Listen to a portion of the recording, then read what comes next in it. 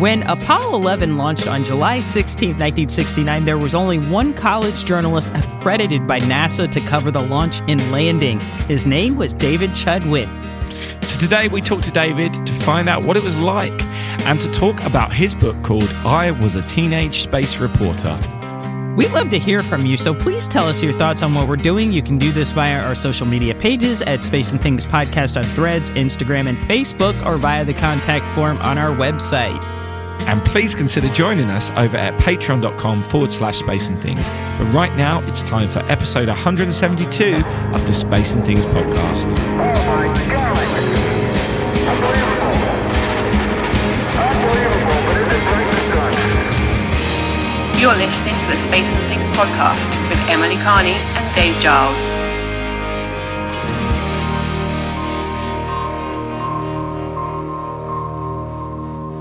I'm Emily Carney. And I'm Dave Giles, and welcome to episode 172 of the Space and Things podcast. We recorded this episode late last week as I'm away in Bruges this week. So unfortunately, we won't have a What Caught Our Eye in Space section this week, but we'll be back with that next week. We've still got a very interesting podcast for you this week, though. Yes, we do. Today, we talk to David Chudwin, author of a wonderful book called I Was a Teenage Space Reporter. David was the only college journalist accredited to cover the 1969 Apollo 11 launch and first landing on the moon. At age 19, he was one of only a handful of teenagers with official press passes at Kennedy Space Center for the launch. Chudwin has been a writer since high school, when he was a reporter and an editor of his high school newspaper, The Torch. He then attended the University of Michigan, where he was a reporter and an editor of the Michigan Daily, becoming the managing editor for the class of 1972. During this time, he covered the Apollo 11 launch for the College Press Service Wire Network and the Daily. He was also selected to attend a summer journalism program at Ohio State University, and that involved an internship on the copy desk of the Cleveland Press. He decided to go into medicine instead of journalism, but as a result of his Apollo 11 experiences, he developed a lifelong interest in space exploration. Chudwin has written about Apollo 11 in a variety of media, including magazines, hobby publications, and online. He has spoken about Apollo 11 at schools and space meetings, including Space Fest in 2016. Chudwin is also well known in the space community, and astronauts such as Charlie Duke, Fred Hayes, Jack Lousma, and Al Worden wrote endorsements for his book. So let's find out more from the man himself. Never miss an episode. Make sure you're subscribed on your favourite podcast platform. And don't forget to leave a review. This is Space and Things. Welcome, David, to Space and Things. So we asked most of our guests this question. So what piqued your interest in spaceflight before Apollo 11? Was it a singular event or several events? I'd have to say it goes back to when I was 7 years old and the Russians launched Sputnik. I was born mid-century in 1950. When Sputnik was launched, the first artificial or satellite, it raised quite a ruckus because it was in the middle of the Cold War. And so it kind of provoked a national debate about space exploration. And as a 7-year-old kid, I was absolutely fascinated.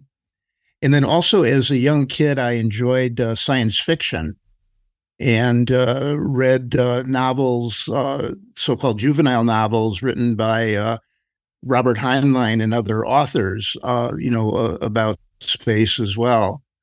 About that same time, Walt Disney and Werner von Braun collaborated on TV shows that appeared that showed visions of space travel in the immediate future. I think the combination of those piqued my interest. So let's fast forward to the time of your book, I Was a Teenage Space Reporter, from Apollo 11 to Our Future in Space. So tell us how you got a media credential to cover Apollo 11. A friend of mine, Marvin Rubenstein, we were childhood friends since fifth grade.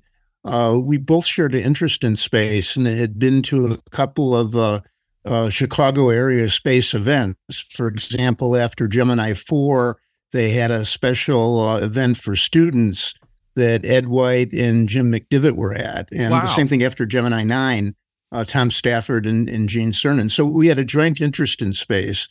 In December 1968, we were both home over holiday break from the university. I was at University of Michigan then. And we started talking, and Marv suggested now that we were 18, we should go down and see a launch. To me, it sounded like a good idea.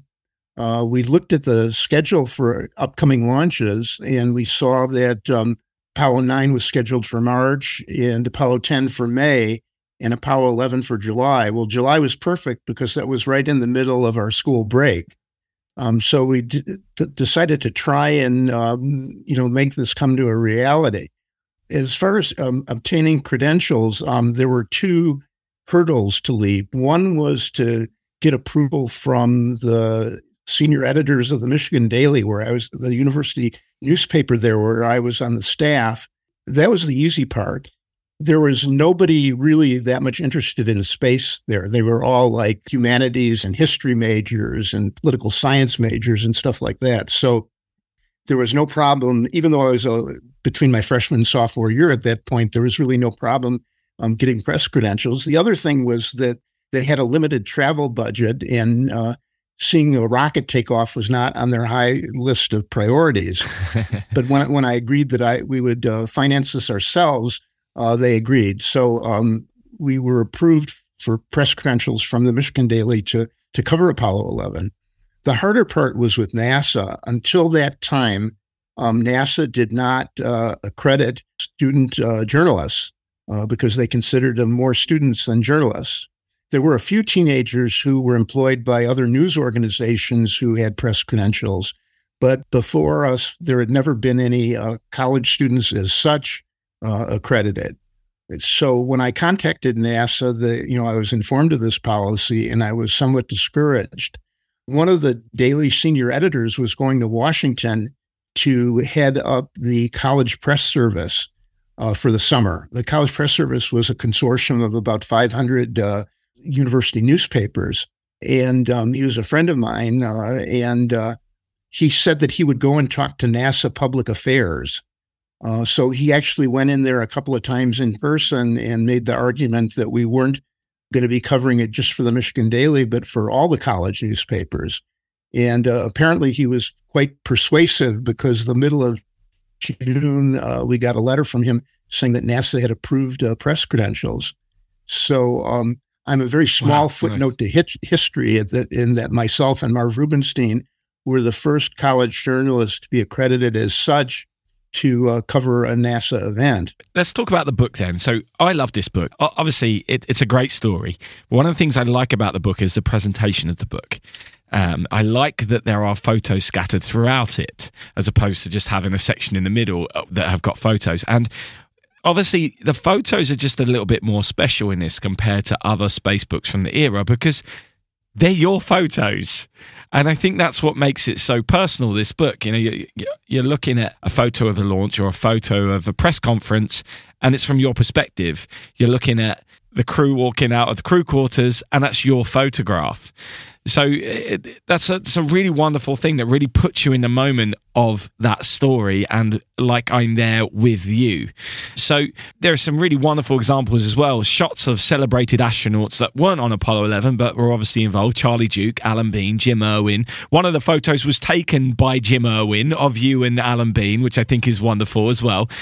Bruce McCandless is in there, Deke Slayton, and of course the Apollo 11 astronauts. And Werner von Braun's in one. Obviously you said he sparked your interest in this in the first place. So you have all those great things going on. So do you have any memories of those legends and those moments which particularly stand out? Yes, several. First of all, as far as the photographs, one of the best things I ever did was ask my dad to borrow his old Kodak camera. He had a old Kodak camera from before World War II that had a German retina lens and was, and several decades later was still operational. And so I asked him for his camera, and he agreed. And I went out and I bought 3 rolls of Kodachrome color slide film, each 36 exposures. So I had an opportunity to take over 100 photos. It was a little bit different situation when you used film for photos than now with electronic photos, where you can take 5 or 6 shots of every scene. I had to be very, very selective. as to what photos I took.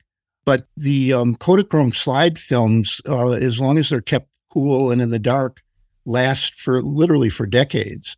And so what I was able to do was to get these scanned. The second time, most recently, scanned by a professional photographic lab. And so that's why there's such good high resolution. It would have been totally different if I would have brought like an Instamatic camera or something like that. And as far as specific events that really stand out, we flew down coincidentally on the same plane to Florida as Rose Cernan, the mother of astronaut Gene Cernan. Wow. We had met her briefly in 1966 at the Gemini 9 event that was held in the Chicago area because Jean's was from Bellwood, a suburb of Chicago. So she was there with her daughter Dee, and we got on the same airplane and talked a little bit. The plane made a stop in Tampa, and we flew into the Melbourne airport. Well, waiting there to greet her was Alan Bean, because her son Gene was occupied that day. So she asked us what the schools we went to, and then she introduced us both to Alan Bean. And there were 3 other men there with Alan Bean, also picking up members of their family. And they happened to be Jim Irwin in a blue flight suit, Charlie Duke, and Bruce McCandless. So within 20 minutes of landing in Florida, we met 3 of the 12 men that would later walk on the moon and the first untethered spacewalker. And the luggage was delayed, and so we kind of stood around with them and took some pictures. The second experience that really sticks out in terms of the photos and things like that was this NASA press conference with the so-called Center Directors Conference. This was 2 days before the launch. It was at the NASA Apollo 11 News Center in Cape Canaveral. There was like a small auditorium with a stage. And seated there were really the pioneers of spaceflight. I mean, I was just absolutely in awe. Wernher von Braun was there, head of Marshall Center. Kurt Debus, head of Kennedy Space Center. Bob Gilruth, head of Manned Spacecraft Center, now Johnson Center. And George Miller, the head of Manned Spaceflight at the time. And so I was just feet away from these people and was able to experience this press conference. And this was the press conference where Wernher von Braun was asked what he compared the Apollo 11 launch to. And he said it was when amphibians came from the water to land. At the time, I thought that was a little bit of hyperbole, but he was probably right. Yeah. That's amazing. So then there's the Apollo 11 launch itself, which you chronicled in your photos from the crew's walkout to ignition. So what was the feeling at the Kennedy Space Center press site, maybe before and as, Apollo 11 Saturn V cleared the pad? Well, even before the launch, we had some incredible experiences. Went on 2 press tours that got us within a couple thousand feet of the Apollo 11 Saturn V, and then also into the Launch Control Center on the actual firing room floors of 2 of the 3 firing rooms, and then to the vehicle assembly building, to the inside and also to the roof of the vehicle assembly building. Oh, wow. Just heightened our anticipation. So in terms of what it was like the morning of the launch, as you mentioned, we got up very early to take a NASA bus to what was called then the Manned Spacecraft Operations Building, now known as the Armstrong Operations and Checkout Building. And we watched the astronauts walk out. It was really inspiring to see them take their last few steps on Earth before leaving for the moon. We then took a bus back to the Apollo 11 press site across the water from the pad. But we saw a bus on the side that was going to the VIP site, which is the other side of the VAB. And there were 5,000 special invited guests, ranging from former President Johnson, who I photographed, to TV personalities such as Johnny Carson and Ed McMahon, and a bunch of VIPs there. And that's where we watched the launch from. There's a grassy area in front of these 3 VIP stands. We were about 3 miles away from Pad 39. That was the closest you could get without guaranteed injury or death if the rocket blew up. And so that's, that's why we were at that distance. And I'd say the mood was just incredible anticipation. What still amazes me is that the launch day and time were set months in advance, July 16th, 1969 at 9:32 a.m., and that the rocket took off precisely on time. We were very concerned that there would be holes, scrubs, delays, things like that, and that we would not be able to stay in Florida for the launch, because I just had a 1 week window where I could take off from a summer job I had. And so the fact that it took off on time, I think, amazed us, and we were very grateful for. As far as the launch itself, it was a life-changing experience for me. Wow. I'd seen pictures, I had seen television, but there was nothing like actually experiencing this. As I say, we were 3 miles away as the countdown went down at T-minus 0. Flames shot out due to flame deflectors to either side of the rocket. And it was totally silent. Light goes faster than sound. And so as the rocket started to rise off the launch pad, at first we couldn't hear anything. It was totally silent. And then the rocket very slowly began to rise. And it was different with Saturn V than, say, a space shuttle. With a space shuttle, once the solids go off, it really takes off quickly. It took over 10 seconds between ignition and for the base of the Saturn V rocket to clear the tower. That 10 seconds to those of us watching seemed like an hour. It seemed like forever. In fact, I was concerned at the time, just momentarily, whether the thing was actually going to lift off or not. It went up so slow. But then when it cleared the tower, the sound started hitting us. We saw the launch, but more importantly, we felt the launch. There were waves of sound pressing against our chests. The ground was shaking. And as the rocket rose, we could actually feel the heat from the F1 engines, the 5 engines putting out 7.5 billion pounds of thrust. It was a visual experience, an auditory experience, and also a tactile experience to see the launch. So the rocket started going up faster and faster, and after a couple of minutes, all we could see was a bright dot of light in the sky. This July marks the 55th anniversary of the Apollo 11 launch, but to me, it seems just like yesterday. It made such an overwhelming impression on me. It was an incredible experience. Since your experience covering Apollo 11, you've been a regular at Space Fest and Astronaut Scholarship Foundation events, and you've also attended many Space Hipsters-related events as well. And then you also were able to reconnect with many of the astronauts you met at KSC in 1969. So what has that been like? They say you should never meet your childhood heroes, but I have, and I've enjoyed it tremendously, and they're all wonderful people. I was most proud that for this book that Charlie Duke agreed to write an advance praise, a blurb for it. As you know, Charlie was the capsule communicator for Apollo 11 on the landing, and then later walked on the moon with Apollo 16. And I've gotten to know him a little bit through the years, and he was happy to write an advance praise for the book. Another astronaut who was involved with Apollo 11 was Fred Hayes. He was backup lunar module pilot for Apollo 11 before going on Apollo 13. Marv and I met Fredo after the launch. He closed out the Apollo 11 capsule the night before the launch and then watched it from the inside the Launch Control Center. But afterwards came out to the VIP site where we were at, and we met him, and I got a couple of quotes from him, which I just in my story. And then years later, Nice. I had gotten to know him, and again, he wrote a praise for the book. So it's really been exciting to meet some of the people that were involved in Apollo 11 and to get them to know them a little bit a few years later. Do you know what's really interesting? We were asked the whole of your experience of what it was like to be there and to witness the launch. And I completely forgot that you would have had to have turned in a copy and actually written something, and that was why you were there.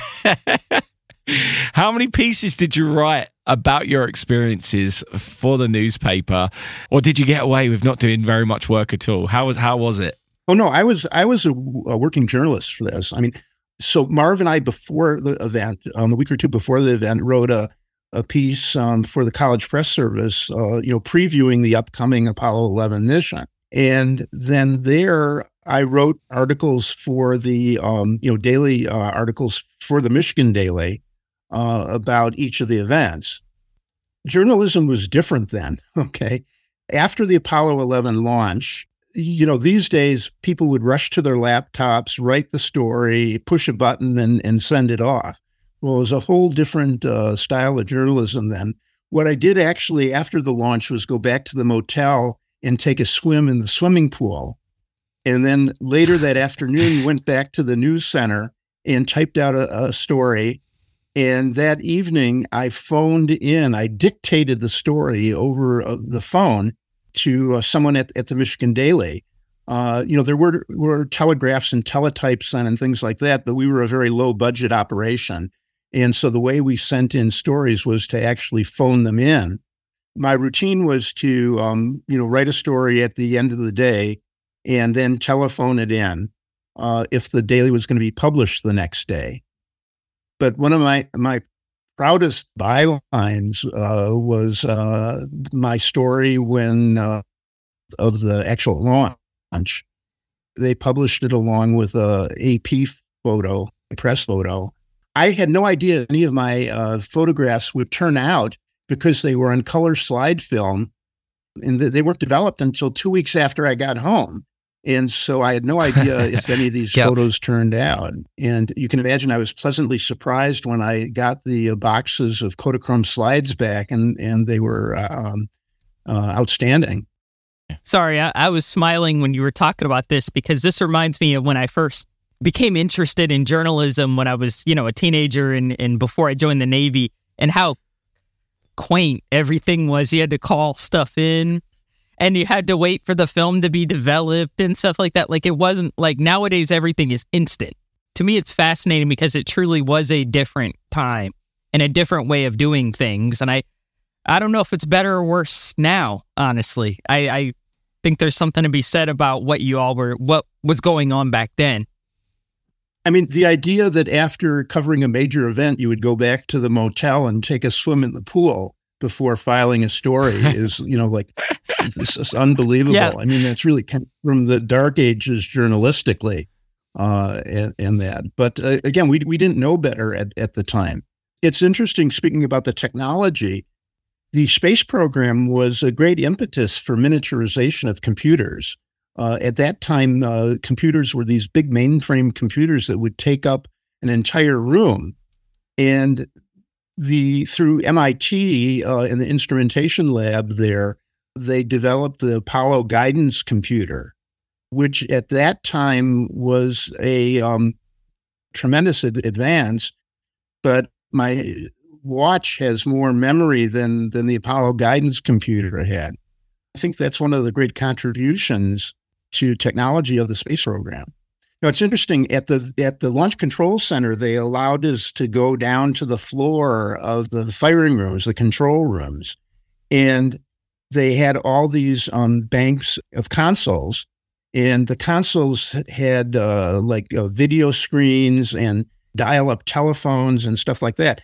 In 1969, the Launch Control Center was considered the height of technology. And if you go back and look at what they had then, it's amazing we ever made it to the moon with the technology that was available then. Yeah, absolutely.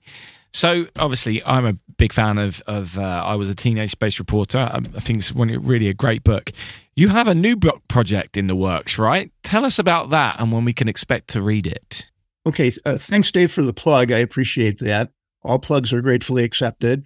I have a new book coming out called The Magical Decade, and the subtitle is a personal memoir and popular history of 1965 to 75.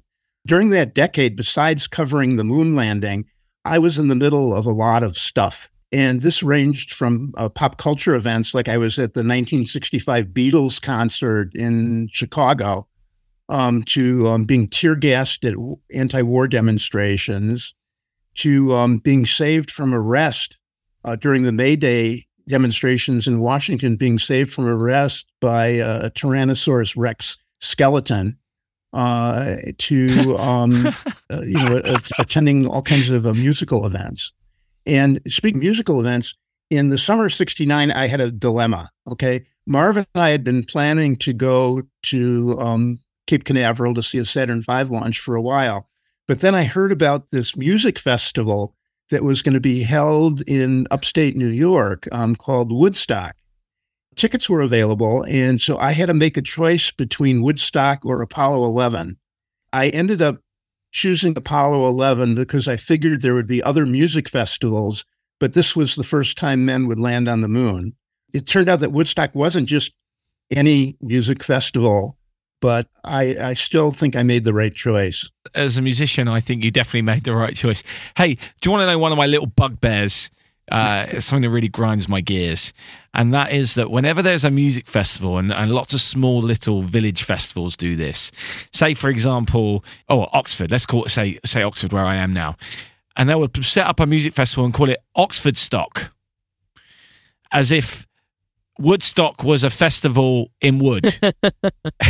As if stock has become the term for festival. It's like Watergate, right? We now put the word gate on the end of anything which is some kind of controversy, as if the Watergate scandal was a problem with the water. No, that's not what Watergate was about. Anyway, that's just something that grinds my gears. A digression, but whenever I hear about Woodstock, I always like, Anyway, so that book sounds amazing. When is that likely to come out? Because I definitely need to get that.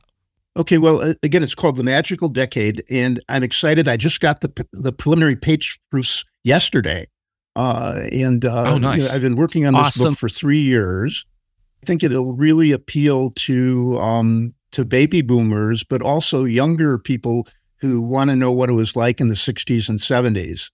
The publisher is actually English, Lid Publishing, and the publication date in the United Kingdom is March 7th, and the publication date in the United States is May 7th. It's exciting. Awesome. I can't wait to read it because I loved your first book so much. So this will be awesome to add to the collection.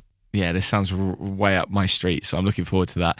David, thank you so much for joining us today. This has been really wonderful. I had a smile on my face throughout the whole of this interview. It really has been great, so thank you very much. Yes. Wish you all the best with the new book as well. Thank you. Emily, I've known you, it seems like forever, and you've done a great job with Space Hipsters. And Dave, it was great to meet you for the first time a year ago at Cosmosphere for the Apollo 17 50th anniversary. Yeah, almost a year ago today, we were sitting opposite each other having a nice steak dinner, weren't we, at the airport? That was a beautiful night, that was. In the middle of nowhere. Yeah, absolutely. To find out what guests are coming up in the future and submit your questions, head over to patreon.com/Space and Things. Emily, we're into our episode 172, and it feels like we have grossly neglected Apollo 11. It does. We haven't really talked about Apollo 11 much. I think we talked about the movie maybe a little bit or something like that, but I don't think we've talked about the mission a lot, really. Like we've talked about a lot of other things that are probably more obscure, but not Apollo 11 itself. Which is really strange because I don't know about you, Emily. I don't know why we've done this because it brings me so much joy, Apollo 11. I don't know if we've just not done it because it's obvious or whatever, but I literally was sitting there listening to David talk about him being there, watching the launch and his experiences around that. And I couldn't help but smile. I was getting emotional thinking, oh my God, you were there. You were there. Like it's such an important thing was Apollo 11. It's such an important thing. And I doubt whether you and I would even be doing this if Apollo 11 hadn't happened. Like there's so many things we could pinpoint as to what got us into it. As a kid, I was obsessed with those three guys on that mission and that mission. And we don't talk about them enough. We don't talk about Neil Armstrong and Buzz enough. I think probably because it's obvious maybe. I don't know. But it's really nice to actually talk about it, isn't it? It's really nice to hear stories about what it was like being down there and the excitement and the buzz. And as he was talking, I was just visualizing those scenes from the Apollo 11 movie, and the colors and the what people were wearing, those city paper hats that people were wearing. Yeah, the RCA. I think they were from RCA. The RCA like little sun type hats. Yeah. I'm embarrassed to admit this, and I don't mean to interrupt you. I kept thinking of Johnny Carson and his little ascot. Yes. Why was I thinking the little tie he was wearing? I was like, why am I thinking about Johnny Carson and his little tie? Like, why am I thinking about this? But I don't know why I remember that from the movie so vividly. Maybe because Johnny Carson in the States was like an icon. He was more than just a late night guy. He was Johnny Carson. I don't know why that stuck out to me. Him and his little scarf. Yeah, when it was blisteringly hot at 9:30 in the morning in Florida. I know. Don't worry, I'll wear a scarf. Why is he wearing that, man? It was hot because he was too cool. Because he was cool. Exactly.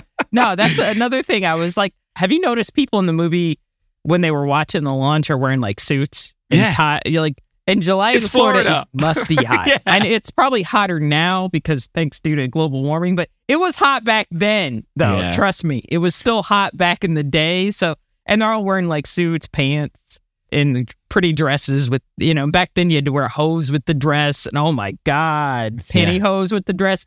It was a different time. Yeah. It was a different time, you understand? For the 50th anniversary of the launch, there was a kind of recreation of the countdown at the launch viewing site at Kennedy Space Center, and I was there. And oh my God, it was hot. We were there from 7 a.m. until 10 a.m. or whatever it was, just sitting out on the bleachers. Ugh.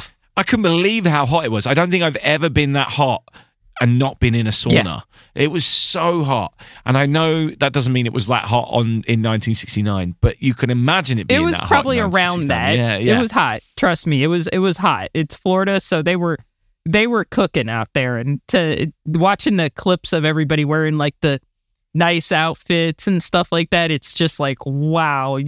Nowadays it'd be shorts and a t-shirt type of thing, or shorts and I don't know if they allow tank tops at the press site, but still, it'd be a different flavor nowadays. Yeah, that struck me too in the movie, is that everybody was dressed so formally, and I was like, oh my God. If anyone is listening and wondering where we're getting these images from, we are talking, of course, about the Apollo 11 movie, which came out in 2019. And if you're listening to this and you haven't seen it, you really do. But also, I can't recommend David's book enough. I just find it absolutely fascinating. Absolutely. And as I said, the presentation within the book, it's just a really nice book to hold.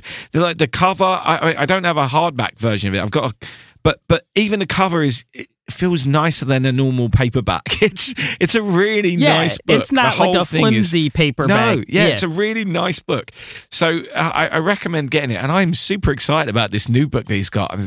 To me, that's the golden era of so many things going on. You can pinpoint so many key moments of our current history as being between 65 and 75, maybe a little bit earlier, going back a few more years as well. But that's such an instrumental part of our modern history, comes from culturally as well, as we talked about Woodstock and other things. There's plenty of things happened around that time. So excited about that book.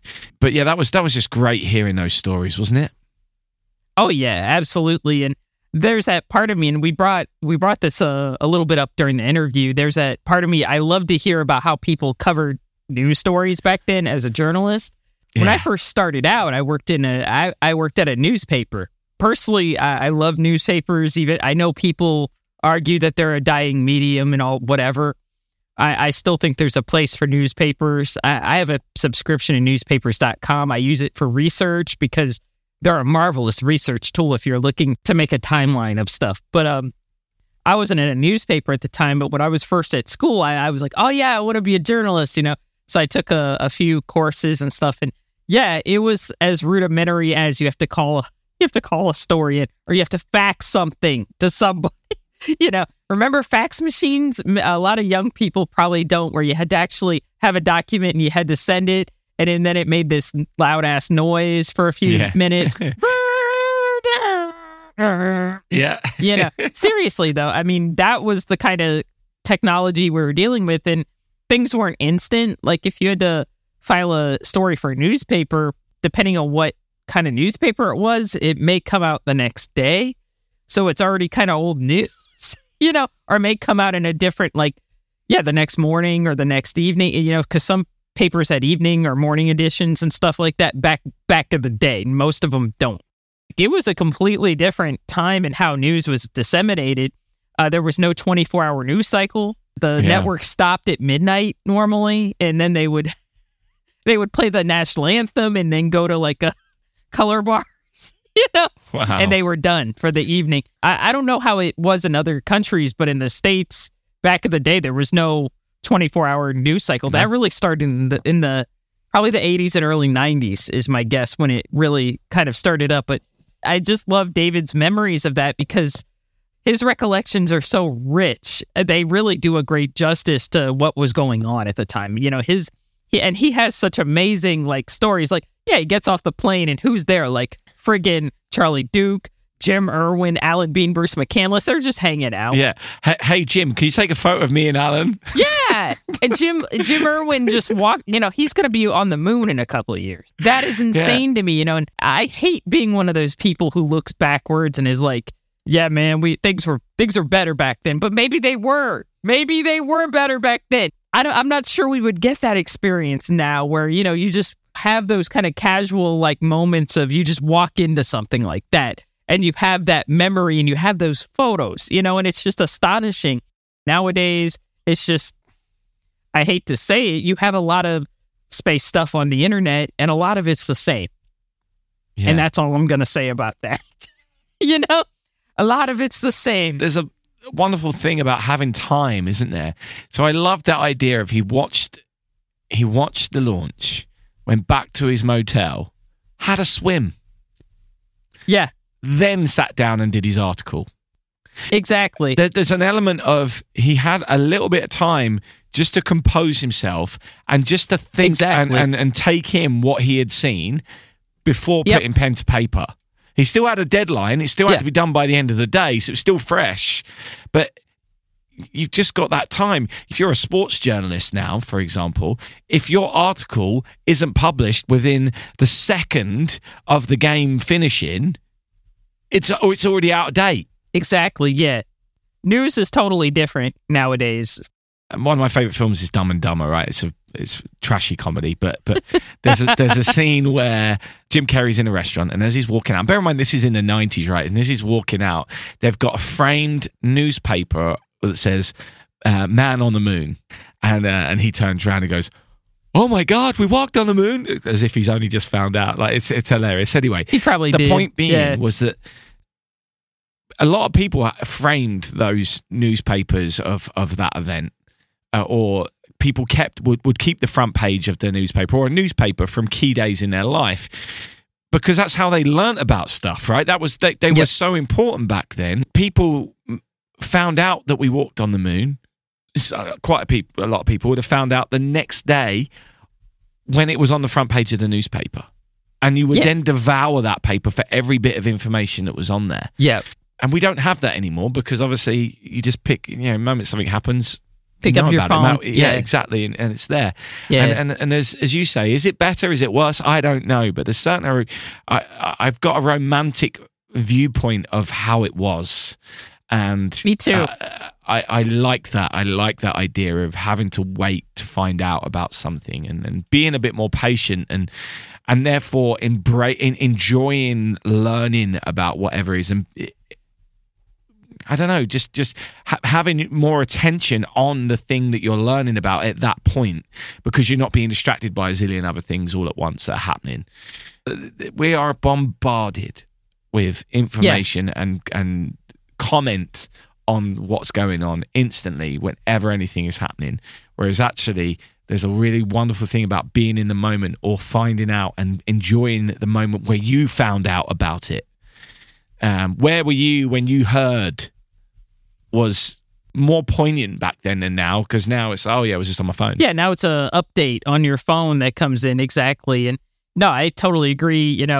I'll keep this comment short, but I remember back in the day, collecting like newspaper clippings of like space stories that I thought were cool. So I cut them out, put them in a scrapbook or put them in my like a trapper keeper, because that was the news back then, and you would watch the news at night on TV and stuff like that, but it's 100% a different planet nowadays. And I don't know if it's better or worse. So who knows? So certainly talking to David and reading his book, it's just a wonderful thing, and I'm really glad we spoke to him. I'm really glad we focused a little bit on Apollo 11 as well. I think that's good fun. So, as always, the unedited interview will be up on our Patreon page, patreon.com/Space and Things, and information on David and his social media and where you can get his book will be in the show notes, which you can find on spaceandthingspodcast.com or just clicking the link in the description of this podcast in your podcast provider. That's such a mouthful. I need to find a better way of saying that, but I don't have one. So that's what it's going to stay like for now. That is it. Anyway. Yep. Past to present, Sputnik to Starship, this is Space and Things. That's it for this week. We'll have another new episode for you next Thursday, so please make sure that you're subscribed on your favourite podcast platform. A big thank you to those who continue to be part of our Patreon community. We're getting closer to our goal of having 100 members by show 200, so please head over to patreon.com/Space and Things if you'd like to sign up. And thanks to those who share the podcast with your friends. Shout out to Jen Jones for her incredible efforts on TikTok and Instagram to help spread the word about what we're doing. And thanks to those who have shared their Spotify Wrapped. But don't forget, in space, no one can hear you mean. You've been listening to the Space and Things podcast.